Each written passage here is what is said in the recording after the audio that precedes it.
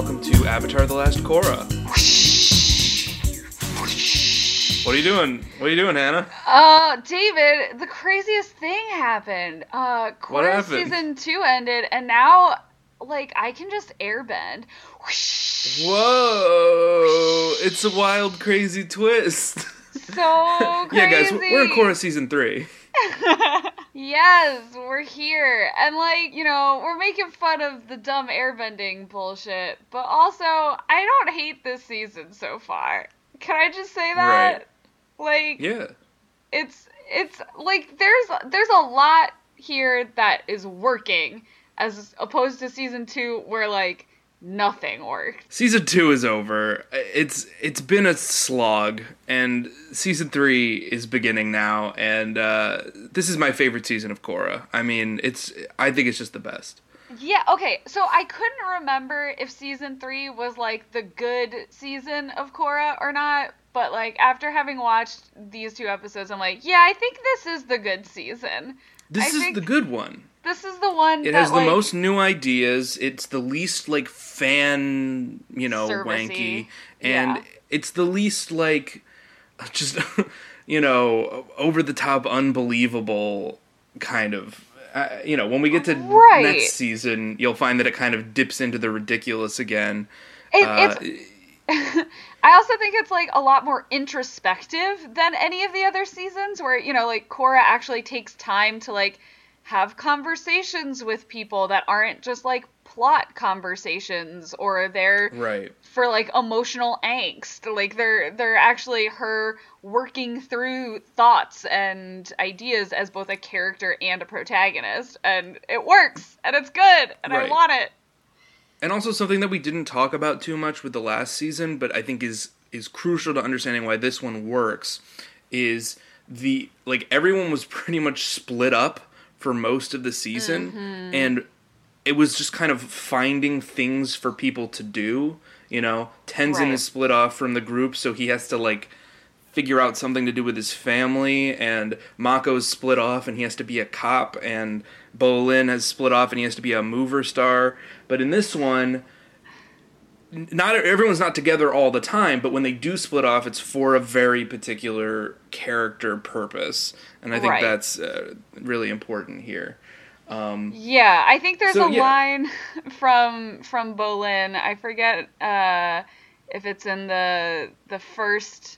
Yeah, it's in the second episode of Korra season 3 where Mako's like, I feel like I've been drifting apart, and Bolin is like, so drift back. And it's the best thing Bolin's ever said, where it's so then fucking hang out with us and it'll be fine. I don't know. I feel like that's the good ethos of a lot of what's happening. Bolin works when Bolin, is the glue that holds the group together. The sort of innocent, naive, going back, the Troy Barnes from Community figure. That's really important for him. And if he doesn't have that role, he's just floundering on his own. Right. But yeah, let's just jump right into book 3. Change. The name of this book is Change. So we've moved away from, air and spirit being these sort of tangible things to more of a thematic unity for the book. And then the first episode is called A Breath of Fresh Air. And it's a joke because airbenders are a thing now. Airbenders are happening. Because Korra opened up the portals at the end of the last season, for pretty much no reason, but it turned out to be a good decision because it means that now, spontaneously, people are learning to airbend despite not being born with the ability.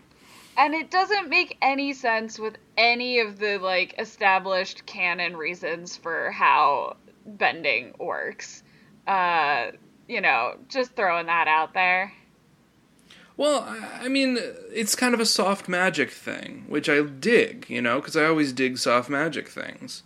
It's just sort of a spiritual balance has been unlocked by, the fact that the gates were opened. Sure.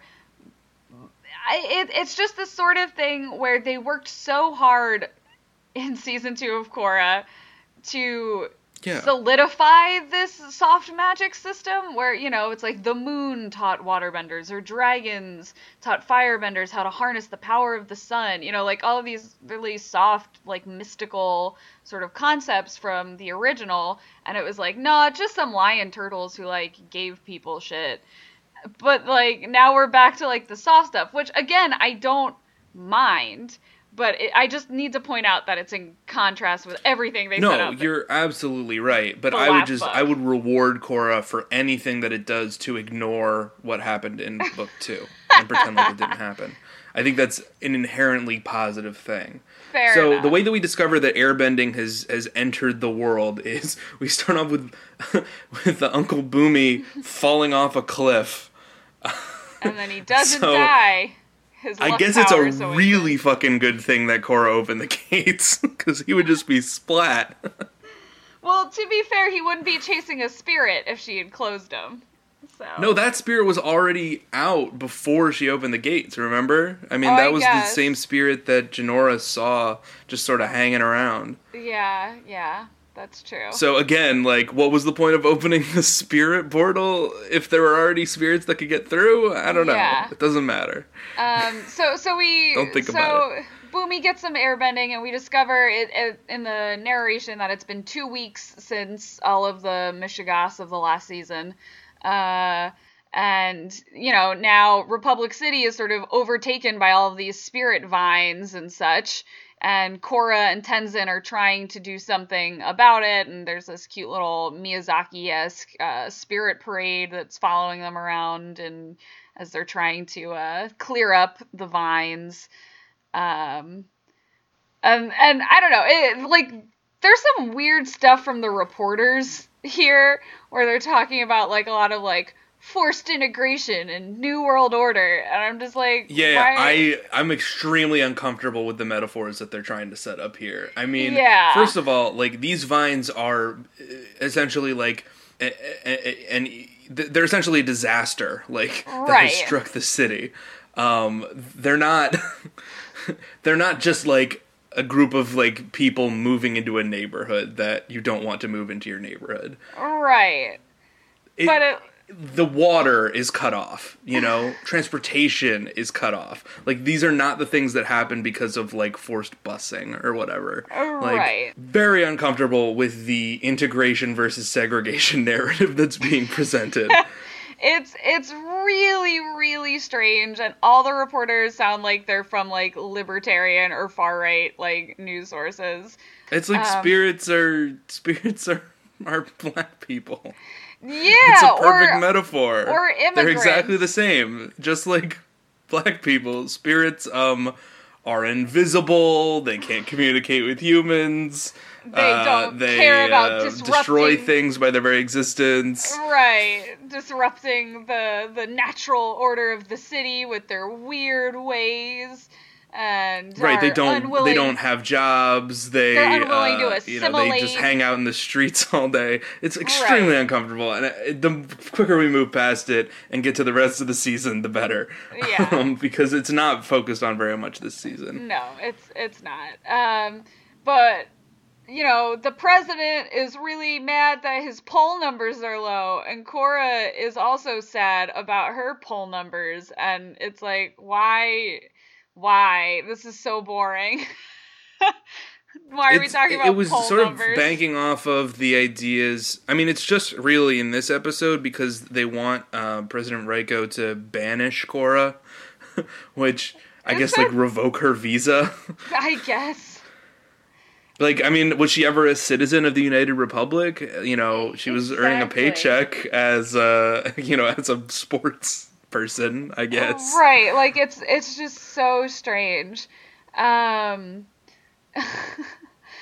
yeah, but this is where we see that the person who, is standing beside Korra, like, as she is talking to the president and giving this press conference is not Mako or Bolin, it's Asami now, and I think this is the season where we really start to develop their friendship. Which I love and it's definitely a friendship here. I mean, the idea is that once you eliminate the idea of Mako as a romantic interest, because the writers nor the fans were interested in that. Right. You kind of have to pair him with Bolin because that's the character that he has the most chemistry with, that he's not trying to, date.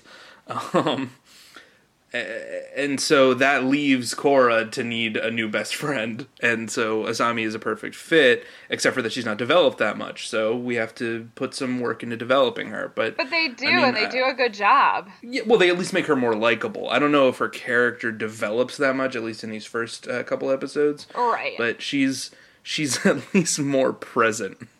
Yeah, she has lines. She's not just, my company, doing quote-unquote business lady stuff, as Bolin so tactfully put it last season.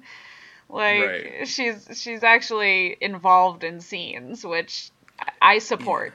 Yeah. And I also think it's I'm just so glad that Mako is finally actually being paired off with Bolin to, do anything, because it was a dynamic that had so much potential back in season 1 and has just been entirely underutilized, and I think they do it's a real Bert and Ernie kind of situation that they got going there. But it's delightful, Yeah, I love Bert and Ernie. It works. So, yeah. Basically, Bolin and I guess Asami also, I don't know, are living at Air Temple Island now with Korra and everyone else. But Mako sleeping at the police station because he fucked around with too many ladies and doesn't know how to deal with it. Yeah, I mean, awkward Mako feeling super self-conscious about the fact that his only friends are his ex-girlfriends. And his brother.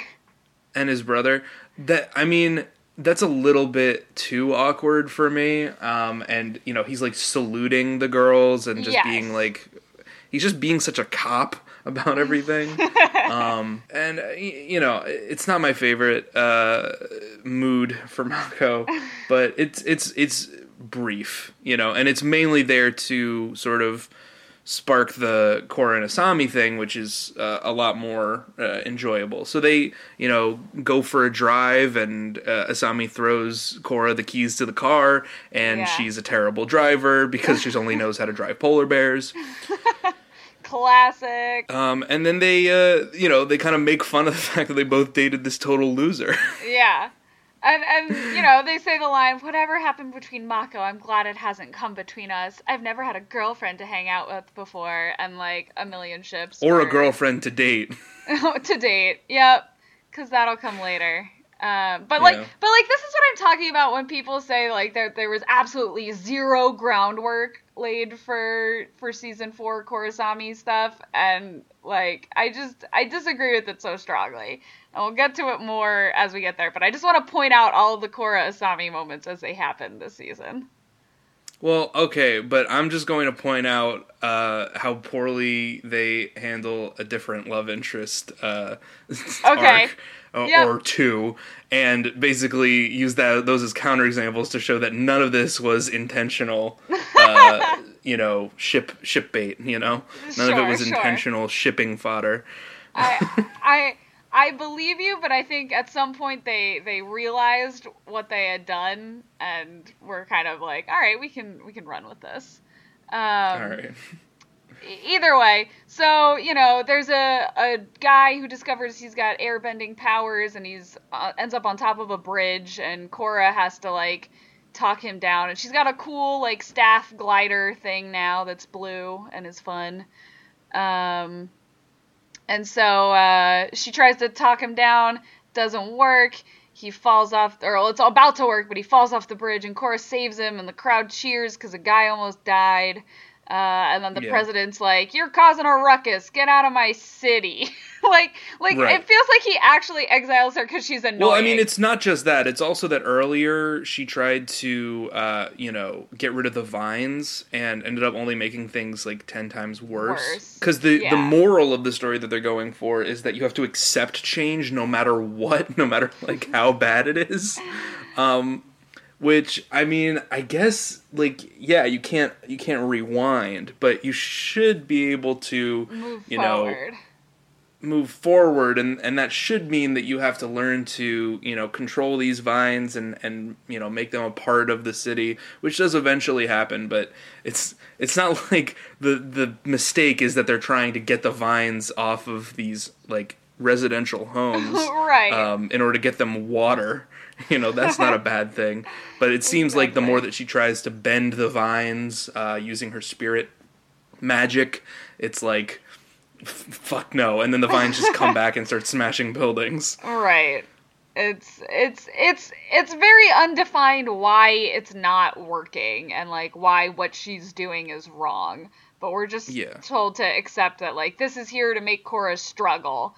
And I mean, there is something to it being like a nature, like you have to coexist with nature thing, kind of undoing the overly urban focused morality of the last 2 seasons, being like, wow, we haven't done any Avatar protecting the environment stuff at all. Holy shit.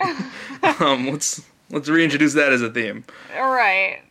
It's interesting. I don't remember, because she gets exiled from the city after this episode, so we kind of move away from this, but it comes back later in the season, if I'm not mistaken, or... Yeah, very briefly, but it's not really a focus of the season. There's other shit to deal with. Alright, so then, I don't have anything else about episode 1.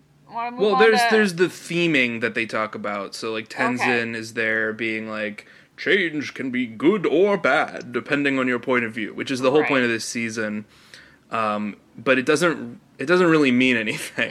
Right. It's another sort of empty speech, which I think, Korra is just full of. Yeah. Like, of course change can be good or bad. Like, duh. No duh. And 2 people can disagree on whether it's good. Like, no duh.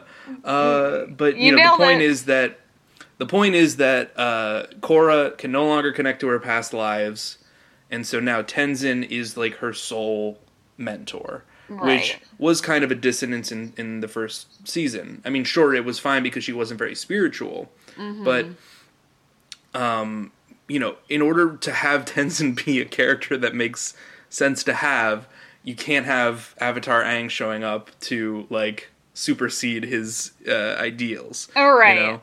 Right. It's like Aang doesn't also have a weird mentor. He just has Roku and all the other avatars. Right, exactly. And it either undercuts the avatars or it undercuts Tenzin, and neither of which is like a great dynamic to have in your show. And then we end on a sort of cliffhanger introduction to the villain of the season. Yes. It's a good fight scene. But I did want to mention that he like locks them in a cage that he was locked in. It was like, good luck waiting for the next shift change. It's in 3 weeks. But like there are definitely earthbenders in there, and like they could probably get out. Wait, I don't think there were. They were all firebenders, weren't they? No, because he's like in this like earth prison, and they had to like bend the earth to like open. Oh, you're right. There were metal benders extending the bridge. I forgot. Yeah. There's at least a metal bender or an earth bender. So, like, they're going to get out of there. But all right. It's a nitpick. Well, thank God. So, now we're on to a good episode with a bad title. It's called Rebirth of a Nation. Oh, shit. What the fuck? That's a bad title. Like, you don't want those connotations. I don't... Yeah, like, it's literally the rebirth of the air nomads.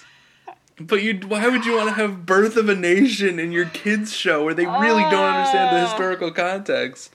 Right, I think they were just like, Birth of a Nation's a title. What if this is Rebirth of a Nation? And then just ignored the context of, like, what that actually was about. Like, I just don't know. But the rest of it has nothing to do with the themes of Birth of a Nation, pretty much. Or does it? Let's dive in. In our 10-hour YouTube video essay. Right. So the new journey for this season, and I like that we're on a journey again. Yes. Is that Korra and the gang are going around to find all these airbenders and sort of try and proselytize to them the way of the air nomad to kind of try and rebuild a functioning air society. Since we do, even though we have a united republic, we do still have an Earth Kingdom, a Fire Nation, and Water Tribe. You know, right? Why not? Why not Air Temple? Why not? Right, and you know, like as we've seen that there are sort of like air acolytes who are people who don't have airbending abilities who, you know, have sort of volunteered to basically live as like air nomads and care for the temples. And like that's who we saw sort of Tenzin interacting with last season. So we know that there are people who are willing to take on this lifestyle. So Tenzin's hope is that they'll go across the Earth Kingdom and anyone who's become an airbender will just want to join them again. And it's not the case, which makes a lot of sense. And I like that they do it this way. Right. So yeah, we're going around in an airship, which is, you know, funded by Asami. Asami's kind of the money man. Yeah. Sort of like Frank Reynolds in It's Always Sunny in Philadelphia. She's always, you know, funding their schemes. Yeah. And everyone's coming along except Mako, because Mako's got a job. He's the got only a employed job, guys. member of the group. Also, it's awkward because I kissed both of those girls, and it's weird. Blurg.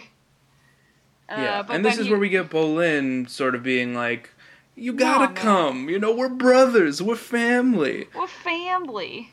But Mako's afraid of having a family again, because he is, you know, still feeling the loss of his original family, you know? Yeah. And he's afraid that if he joins this family, he's gonna be sad again. It's a classic sort of trope. Yep. I dig the hell out of it.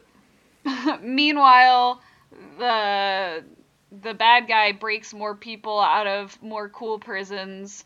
Like these prisons are let's so talk extra. about him. What is your initial impression of Zahir as a villain? Like it's a lot of curiosity because we are just sort of shown like how just like straight up like cunning and kind of badass he is, and like how like he and it looks like his companions, they all use elements, but they use them in these like really specific and interesting, or at least new ways that we haven't seen people use those elements before. You know, which I like. Yeah, I don't know. Like at this point in the show, I definitely feel like he's got like he says at this point, you know, like I became an airbender because I was blessed by the heavens or something like that. So it's like it's a sign that our mission is pure, which is, you know, a pretty intense, zealotous way of speaking about something.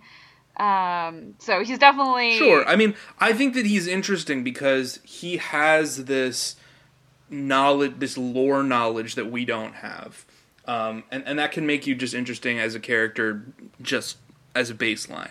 So he's super familiar with this, you know, ancient guru Lahima, who was an airbender who learned to detach himself completely from the earth and thus gained the power to fly without, you know, blasting bursts of wind from his fists.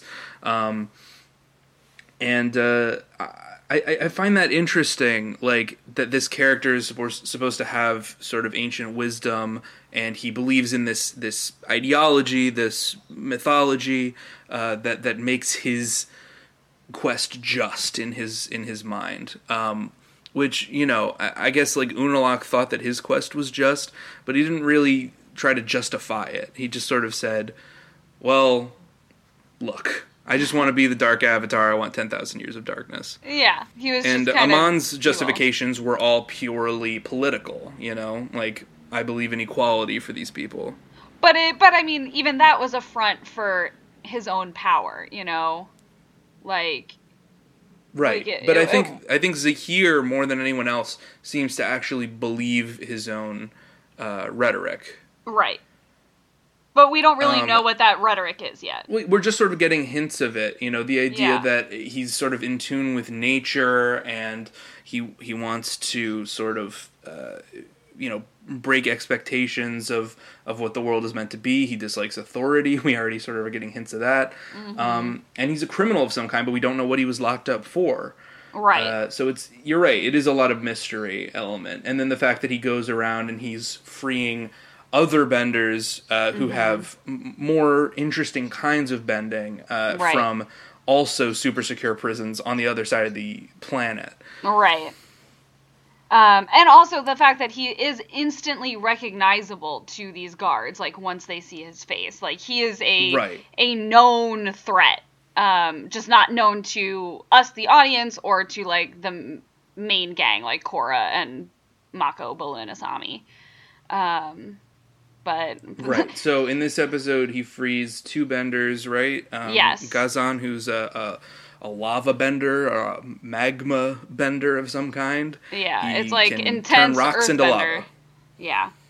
And then I forget what the girl's name is, but she can do like Ming-Hua. water arms.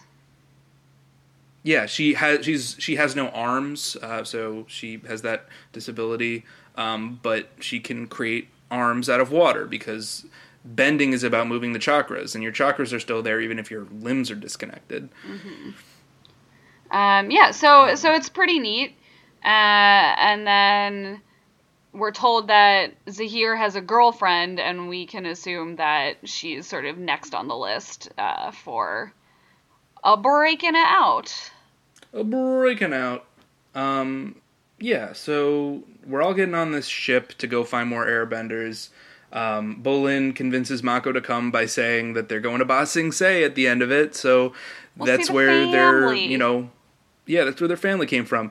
I don't know why they've never thought to try and go there before, once they got money and ability to travel, but I guess they were kind of busy. Send a letter or something, it's well, very they don't strange. know the address, they were only babies when... That's very fair, that's true. When their parents died.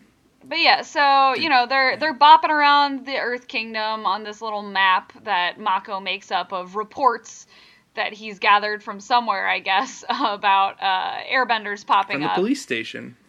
Yeah, because they all, how often it is that your regular old police station in New York City has reports on... Alright, well, he called the FBI, I don't know.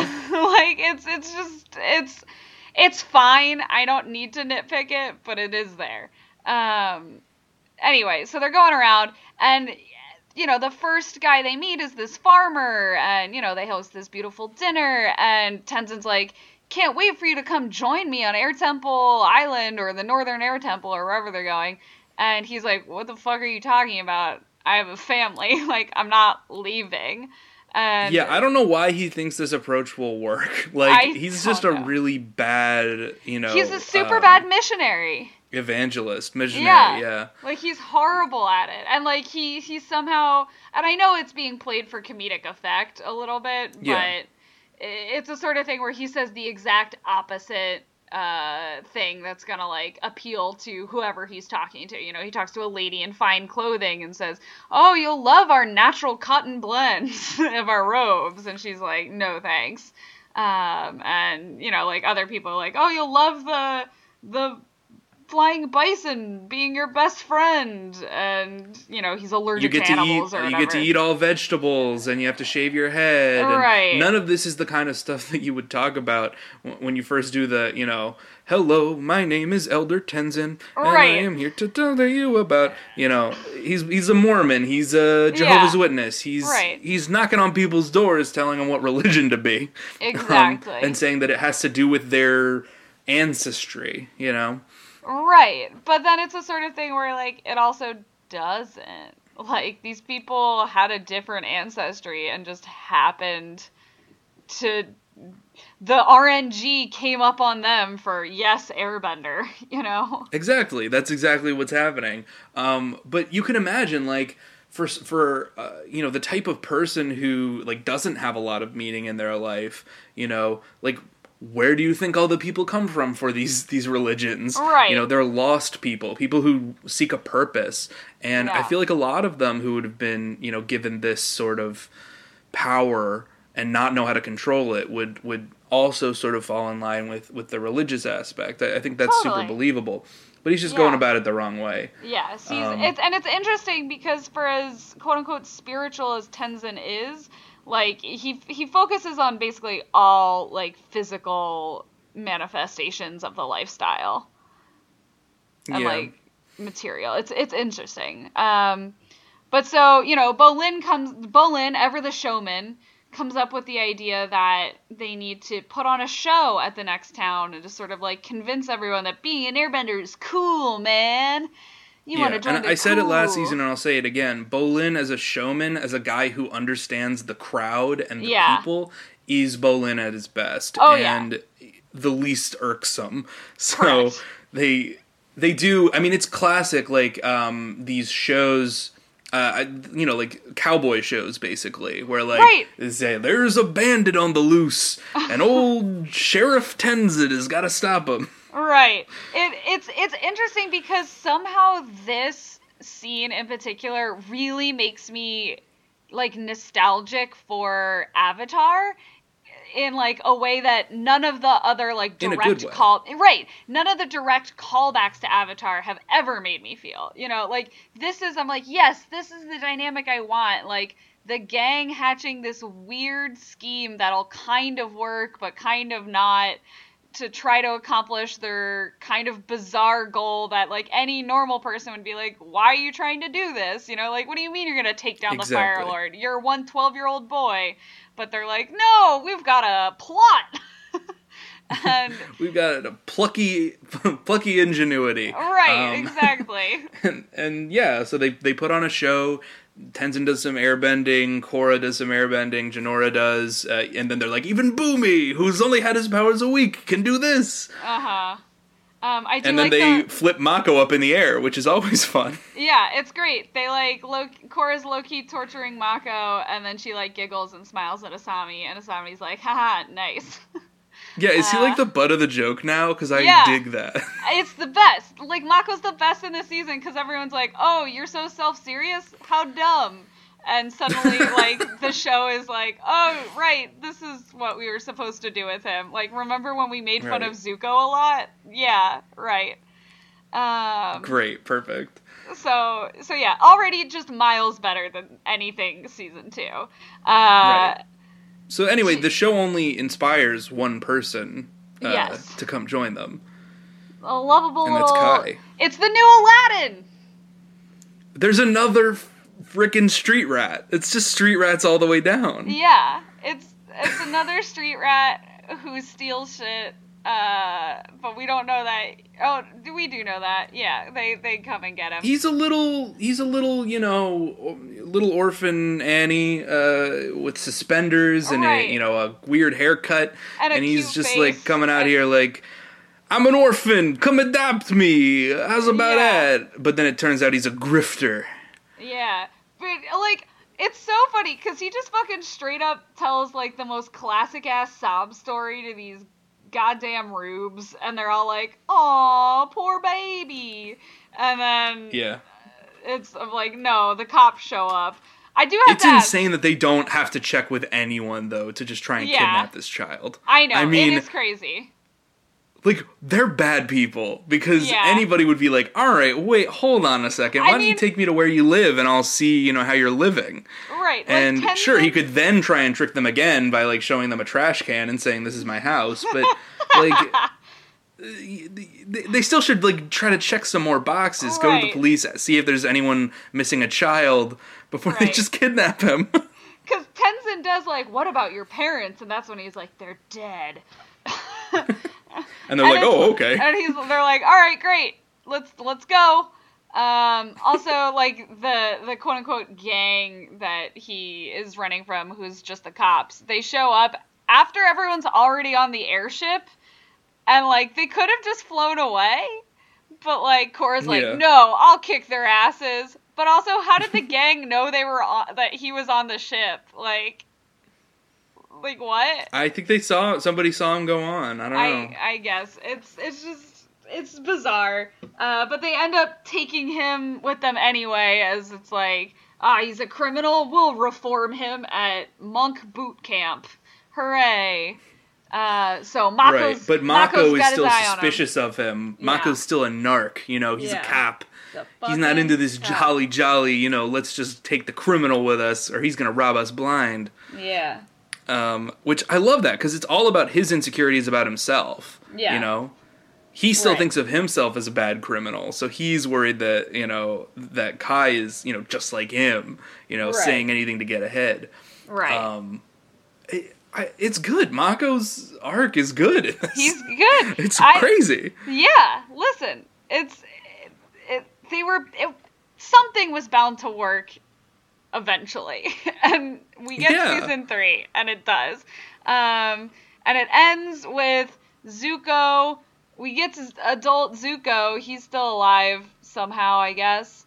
I mean, not somehow. Katara's alive too. Good tea. It's because of good tea.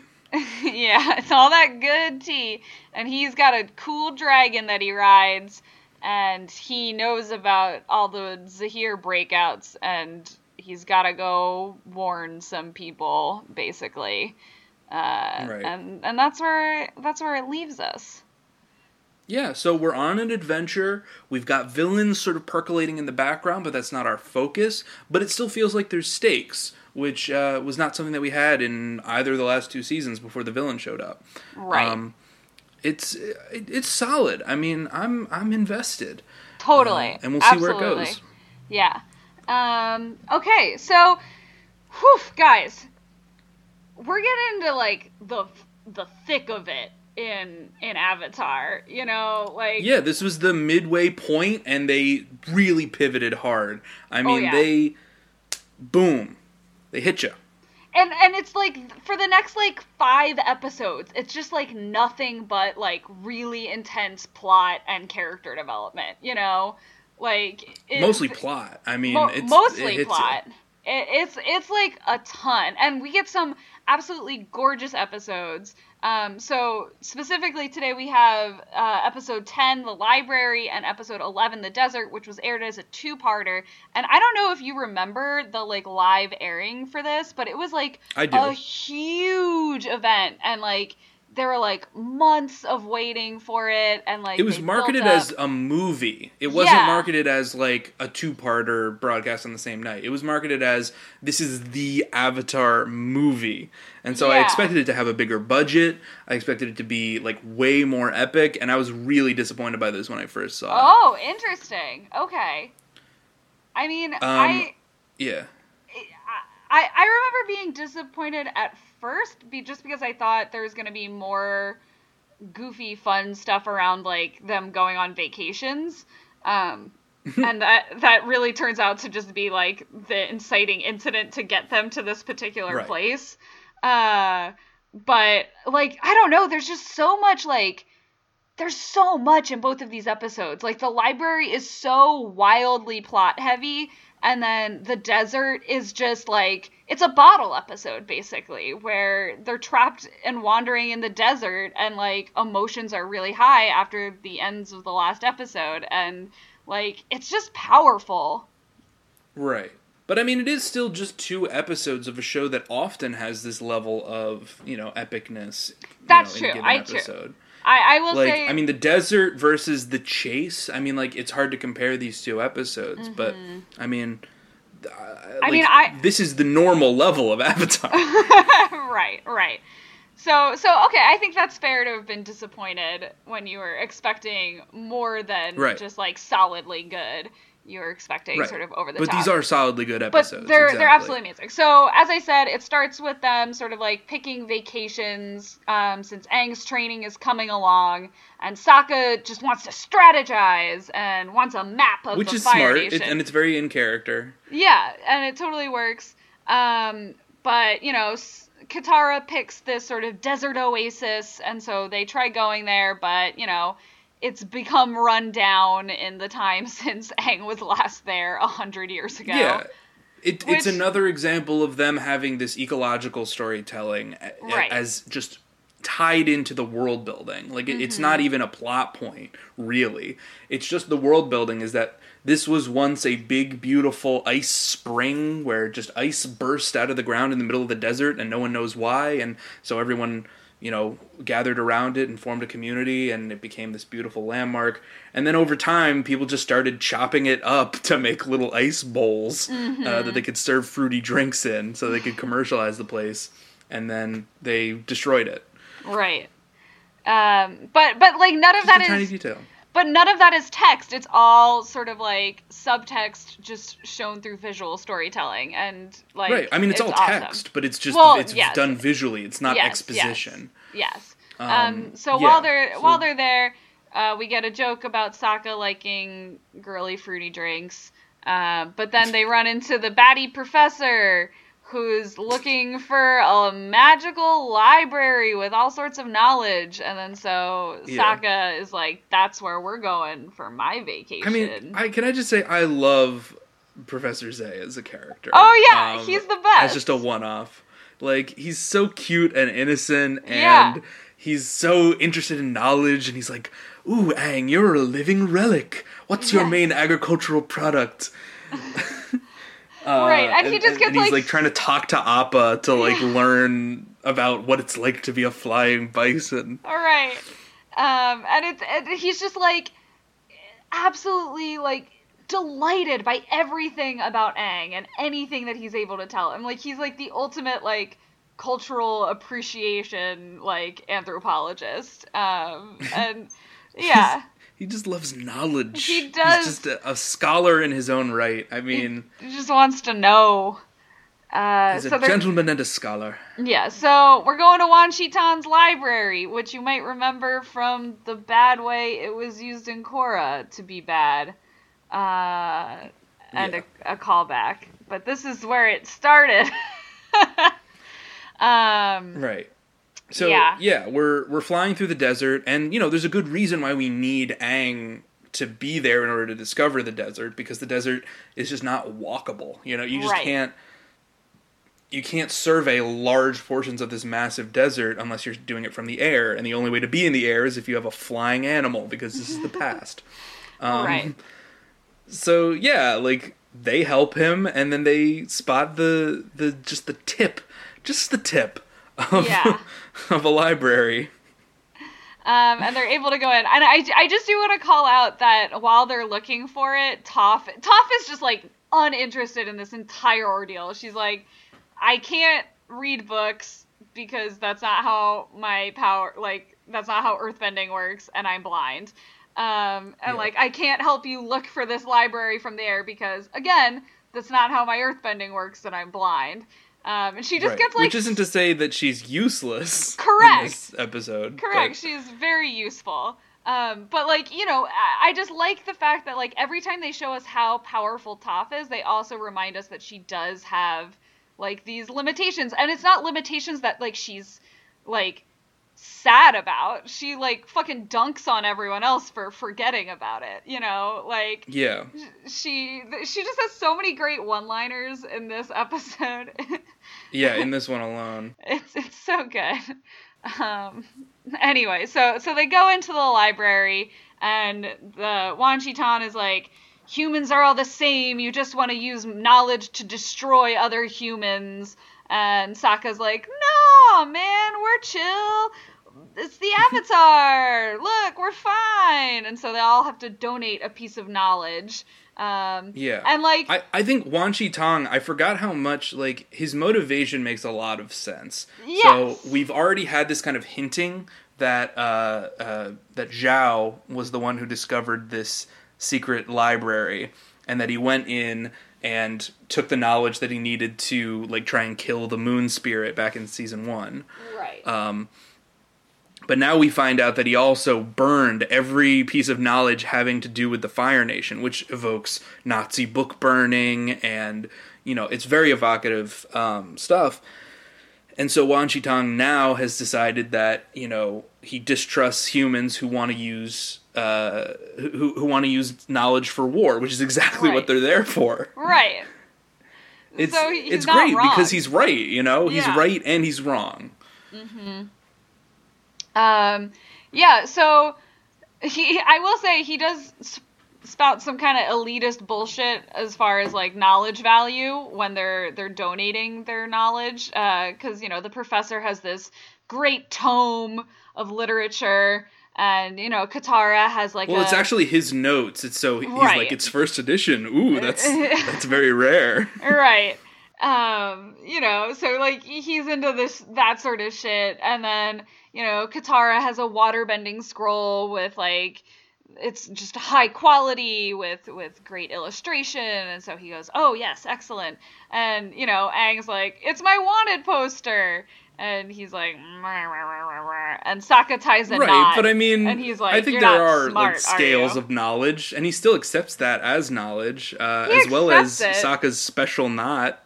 But I think, you know, he accepts it begrudgingly, and it's this idea that, you know, having artifacts from the past is not an equally valid way of obtaining knowledge versus, you know, just having someone's notes about what happened in the past. Well, I don't know. I just think, like, having a rare waterbending scroll versus a mass-printed wanted poster... maybe the mass-printed wanted poster is a really important piece of history, but we won't know until 200 years from now. But I mean, a fox could go get a wanted poster. The whole point is that all of his knowledge is gained in the world by sending out these fox spirits to go steal knowledge from humans. Yeah. And back they come. And so, you know, they could have easily, you know, stolen a wanted poster. It would have been no trouble. But to get a one-of-a-kind waterbending scroll or the notes of a professor who's looking to publish, I mean, that's something else entirely. All right. I get it, but I don't agree entirely. I also just like Wan Shi Tong's voice, his design as like this owl spirit with like kind of eyes in the back of his head. It's perfect. It just feels mythic and real. Yeah. And you know he's good. He's a good spirit. Yeah. So eventually they come across this one piece of paper that say something happened on the darkest day in Fire Nation history. And they find this really cool sort of like planetarium where you can sort of put in the date and it'll show you the patterns of the sky. And they find out the big news that firebenders lose their power during an eclipse. And it was an eclipse. And I mean, I think it's interesting to compare this to like harmonic convergence. Yeah. Where like... that is just a completely out of nowhere, like, yeah, when the planets align, the portals open. Like, it's random. And then here, it's like something that feels causal. And because it feels causal, it feels mythic. The sun is what gives firebenders their power. Sometimes the moon goes in front of the sun. Sometimes firebenders lose their power. When the moon isn't full, waterbenders have less power. When the moon is blown up or destroyed, they have no power. Right, like it tracks with what we've already been shown about how powers work in this world, and you know it's a logical conclusion based on things that actually happen in nature. So yeah, it's much stronger as sort of a cosmological event than harmonic convergence. But oopsie, Wan Shi Tong shows up, and he's like, "You fucking traitors."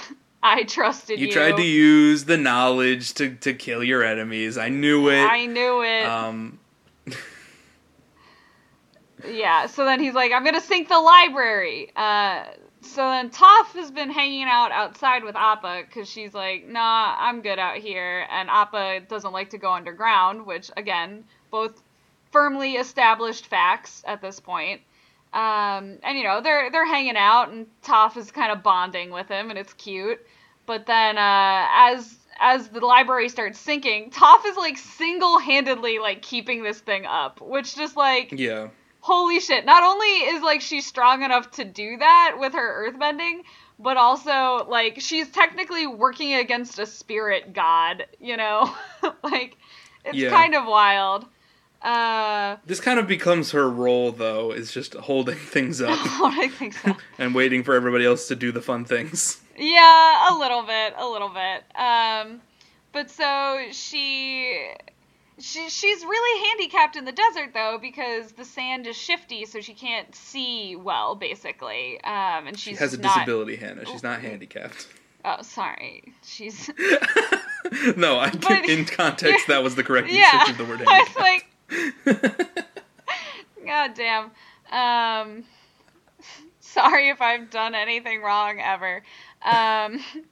Right, so, she's at a disadvantage here. Her powers are not at the skill level that they normally are, and so she's basically forced to make this decision once these sandbenders show up and try to capture Appa about whether she tries to free Appa or keep the library from sinking. And it's, a heart-rending, scene to watch, because, Oh, it really is. Toph is this ultra competent person, and she is just absolutely struggling and unable to do these two things simultaneously.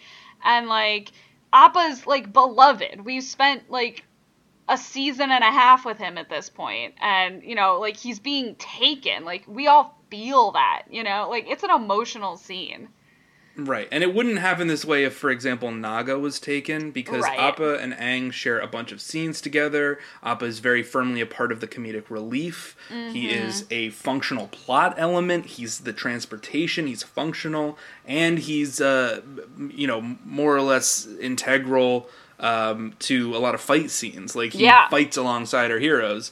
He's not just, a tool. He's a character. Right, absolutely. And specifically in this desert, kind of their only source of hope, a little bit. Of safety, yeah. Yeah. They're trapped out here in the desert. So the gang manages to make it out after Sokka and Aang discover when the next eclipse is going to be before Sozin's Comet. So they've got that date, which is, sort of our new ticking time bomb, our new clock. Yeah, it's a great ticking clock. It's fantastic. Great. It's perfect. Because we've already got a ticking clock that's, before the comet arrives, and now we have a more refined ticking clock for a specific plan. So it's great. Right. It's good writing. It's excellent. And it happens half a season before we actually get to the Day of Black Sun. If not even more than that. But so whatchamacallit? Yeah, so they all manage to get out except for the professor, who's like, "Listen, y'all, I just am a sucker for knowledge, so I think I'm gonna stay." And they're like, bye. So they leave him. It's kind of insane because the place is literally filling with sand. I don't know. Hey, you do you. You do you, and I like to think that he doesn't die immediately, and that he and Wan Chi-tong have great times hanging out in the library. But that's an interesting theory, but nothing to substantiate it. No. All we know is that in Korra, his bones are in the library. So we know he dies there at some point. But yeah, so, they managed to get out, but Appa's gone, and Aang's fucking pissed, and sad. Toph is sad. And that brings us to the desert. And yeah, I think this was kind of a waste of a cliffhanger, This is the best cliffhanger maybe in the whole show. Really? And they wasted it on a two-parter where it gets, they get out of the desert in the next episode. But, you gotta get out of the desert in the next episode. How much can you do in the desert? Of course, but this was an amazing cliffhanger. You had no idea what they were going to do next. They were trapped out in the desert. It was the perfect irony, dramatic irony. We know that they have this key piece of information, but nobody else in the entire world knows this plan, and it could die with them. And they very easily could die. They have no resources. They're trapped in the middle of the desert, and they have no transportation or guide. Right. Well, I think they do a good job of making that all feel really present in this episode. It's just by the very end, they manage to, leave. Right, but I'm just saying that the broadcasting schedule, literally Just the fact that this was not something where you had to wait a week to find out what happened. That's the waste. Got it. All right. I buy that. I buy that. I mean, the episode is fantastic, The Desert. Yes. I mean, I'm just saying that they should have split it up. They shouldn't have marketed it as this movie because it's such a brilliant cliffhanger. It's such good television. Yeah. And you made it just the halfway point of a special. Right. Maybe they thought it was too dramatic and kids would cry. Maybe they did. But anyway, so yeah, they're out in the desert, they need water. Katara has some bending water, but it's kind of nasty. It's more of a weapon than a source of sustenance. Right. They're sort of wandering around, and really this is the episode where Katara's role is, and I think she literally says it at one point, where she's just trying to keep everyone together. She's got serious mom energy. Yeah. Right. And just fucking mom energy out the wazoo. I want to just give the art direction on this episode just such major props. One, because some of these backgrounds are absolutely gorgeous. They look like Dali paintings. These in thick, intense shadows on the sand dunes, and these just stunning sort of scenery shots. But then the first episode, or the first scene of this episode, the first shot it's the gang all facing away from each other, looking out at this vast, endless desert. And it's broken when Aang turns and basically starts accusing Toph of losing Appa on purpose, which is just a grief reaction, Yeah, and I think he recognizes that almost immediately, which is why he just flies off. But this is him abandoning his friends because his first and best friend is Appa. Right. His only connection to his past too. Right. It's a lot. It's a biggie. So he just kind of flies off without them, and then just in a rage, strikes the earth as hard as he can with his, airbending. Yeah. And there's just really good, this is just a good episode. Go watch this episode if you haven't watched it in a long time. Because I think there's a lot here just to, enjoy, seek your teeth into. And there's also some great moments, classic fucking moments, all the cactus juice shit with Sokka, where he trips out on cactus juice, and I'll be honest, this didn't hold up for me. No, it didn't hold up that much either, but it definitely, when I was 13, this was the funniest shit in the entire world. Exactly. I mean, it's the same thing if you go back to season 1 when they have the flu and Sokka just starts saying things. I still liked that.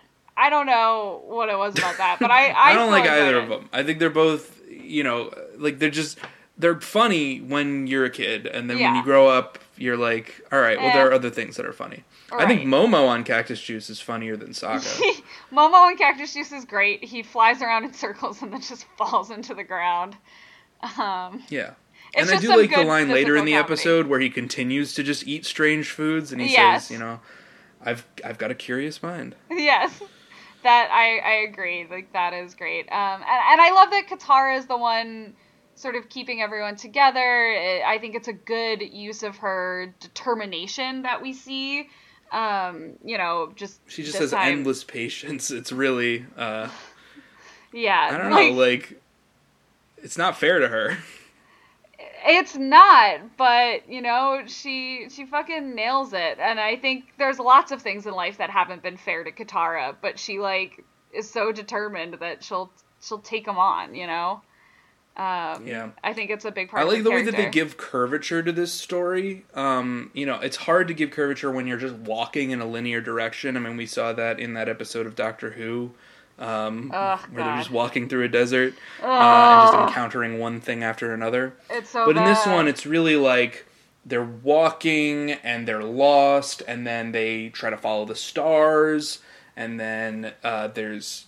they're running out of water, so they try and find water places, so they see a cloud, and they're like, oh, that cloud's Appa, but no, it's not Appa, it's a cloud. But then Katara realizes, oh, you can bend the water from the cloud into the pouch. Right. And that's fun. And then, you know, like, just when it seems like they're not going to make it, then Toph, like, finds a sand boat, because that can exist in this world, you know, out in the desert. And that's how they eventually are supposed to get out. But then, instead of that leading their way out, it just leads them, like, basically back to, like, the middle of the desert, because they've found the magnetic center. Right. It's really interesting, and I think, you know, if we're talking about what makes this desert episode different from the really bad Doctor Who desert episode, there's a B plot in this one. Like, there wasn't really a B plot in the last episode, but here we finally see Zuko and Iroh again. When I believe the last time we saw Zuko was him yelling at the heavens, if I'm not mistaken. Yeah. I mean, they were like out in the world, and Iroh was still healing from his wounds, and yeah.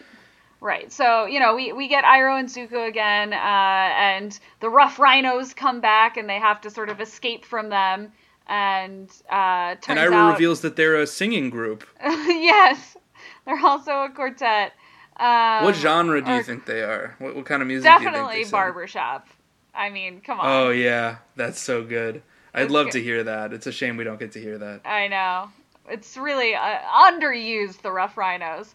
But so Zuko finds out that Iroh used to know these guys, and Zuko sort of makes the comment, like, do you have any old friends that don't want to attack you? And he goes, oh yeah, I do. And this is where we're introduced to the White Lotus. And tell me what you think about the White Lotus. I think it's fun. I mean, it's more lore. In this world, there's sort of an Illuminati-style organization that considers themselves outside of the boundaries of the four nations, which is important because other than this, we don't have any evidence that anybody cares about world peace, or, you know, that anyone is friends with people from other countries. Right. You know, it's like people are really, you know, just kept in their own places, except for the Aang gang. But here we see that, no, there is some connection. There is ancient wisdom that opposes this, you know, unjust war. And that's important for the themes of, you know, the wisdom of the elders being an important thing. Yeah. I don't know. What do you think? Like, rewatching sort of the introduction to it here, there's some part of me that, like, this more than anything else feels just kind of Orientalist, you know? Like it feels like it's using a lot of... Yeah, and maybe that's an overreaction on my part. Well, I just don't see anything that's, you know, exoticizing the organization or anything. It just seems like it's, you know, the Illuminati. You know, it's like it's like the... you know, it's like the Freemasons. It's just like any secret organization in any story that you would tell. I guess. I don't know. What is it that makes you think like that it's Orientalizing? There's something about like the language that they use, and sort of the secret code is, you know, who knocks at the garden gate? One who has eaten the fruit and tasted its mysteries. Like it just feels like, maybe it's just the fact that these code words that they're using are so, like, kind of general and, like, mysticism-esque adjacent. Well, they're mysterious, but I just don't think that they are exoticizing the world that these people inhabit. I mean, who knocks at the guarded gate, you know? It's like, who goes there? I mean, It's just pretty basic. And then, I've eaten the fruit and tasted its mysteries. Like, everyone eats fruit. I eat fruit. I don't know. I think it's an interesting observation. I'd like to see you, you know, sort of look more for, you know, how that sort of plays out. I mean, like Pai Sho as a game, and like the White Lotus tile, it's sort of like taking off, like chess being heavily involved with like secret organizations and ancient rituals, which is, you know, more of a Western thing. I would say, if anything, this more Westernizes more than it, you know, Orientalizes the world. All right, I think I see that. if you guys listening have any thoughts on this, feel free to tweet us at Talking Tropes or comment and let us know what your thoughts are. But yeah, so they discover the White Lotus, and basically it's this connection, this Illuminati group of people who's able to get Zuko and Iroh passports to Ba Sing Se. Right. And we've got the two bounty hunters from, from back when Toph was introduced. Right. Back from the Blind Bandit. They end up trying to catch a bounty on Zuko and Iroh just on the side while they're looking for Toph. Right, just because they happen to be there. Yeah, it's something to give them something to do, and they are interesting, in sort of their dynamic, the sort of rich versus poor, dainty versus brutish. Right. Both driven by money, though. Yeah, so I'm not bothered by them being in this episode. I almost wish they were used more, but I mean, I guess there wasn't that much more for them to do, and this second half of the season is so packed. It's so packed. So I'm just glad they had something to do before they get reintroduced again in the finale. Yeah. I think that was also part of it, is like you wanted, the showrunners wanted to have them just keep reminding you, like, hey, they're here, they're doing things, just remember that. Yeah. So one more thing before we wrap up this side plot. So they get the ticket, the passports to Ba Sing Se, where they'll be safe because they can blend in with refugees. But before that, one of the characters is busting into the room that they're hiding in, and someone says, "Hey, that room is for flowers only," which I thought was a really funny line. I mean, it's a good line because, they're in a flower shop, so you could think that, only flowers go in there, but also it's got the double meaning of flowers being members of the White Lotus. Right, but it's just can you imagine hearing someone say that room is for flowers only? And it's what, so you don't go in to put the flowers in there and you don't take the flowers out? What do you mean it's for flowers only? Fair enough. So back in the main plot, they're at the magnetic center, and it's this basically a hornet's nest, or excuse me, it's the buzzards, because they're half bee, half buzzard.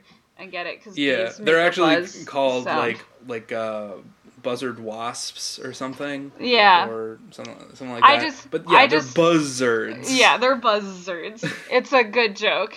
Well done, everyone. But they have this weird honey that Sokka eats that continues to make him hallucinate just as he's getting over the cactus juice. And, Toph doesn't know how to fight things that are in the air.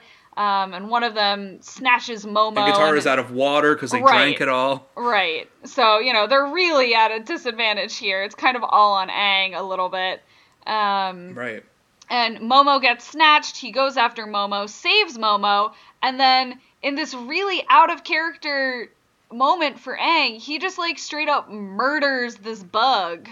This buzzard. Yeah, I mean, we don't know if it, died from that hit, but it certainly looked like a powerful hit intended to knock it out at least. I mean, and he was flying away, so yeah. I mean, that was very vindictive on Aang's part. Right, which is normally not the Aang that we're used to seeing. We're just seeing all the ways in which losing Appa has just, truly affected him. So basically all of this hubbub has attracted the attention of a bunch of sandbenders who come to sort of be like, what are you doing stealing sandbender property? And Aang's like, fuck you, you guys took my bison. And Toph's able to recognize one of their voices as one of the people who did take Appa, so that really puts Aang over the edge, and he ends up in the Avatar state, and everyone just, fucking runs, except for Katara, and, God, this final scene is, you just feel how tired Katara is, and how, emotionally draining this entire experience has been, but still she walks forward and basically calms Aang down and brings him out of the Avatar state again, and he's just clearly so angry and grief stricken, and it's an emotional end to this episode. It gets me, man. Yeah, I mean, I when I first watched it, I thought it was kind of cheap for him to just sort of go into the Avatar state right at the end, and then to be sort of instantaneously calmed down. In some of the other times when he goes into the Avatar state and Katara calms him down, she has to like talk him down and be like, "We're family," like those kind of things. And this one, she just kind of like grabs his hand and he's like, "Yeah, all right." Because I thought it was a little cheap. I don't know if I agree, because at least when I was watching it this time, like, they've just been through this grueling experience. Like, I do honestly think that they are all exhausted, like... Of course. They... And being angry takes so much energy. Like, I think when we're experiencing grief, like, feeling tired is such a big part of that, like, because you're just going through so much and it's exhausting. And I think, Katara just saying to him, like, I think if she had done a speech, it would have felt corny and cheesy. And I think the fact that she's just like, "Here, let me give you a hug, because that's really all I can do for you. And, like, I need that to be enough." And, like, Aang's response to that, wordlessly, is basically like, "Yes, that is enough for now. Like, I'm hurting and I just need some comfort." And, she's able to provide that. And I really like that. I think it's strong. Yeah. But will they find Appa in the next episode? Dun dun dun! You'll have to listen to find out.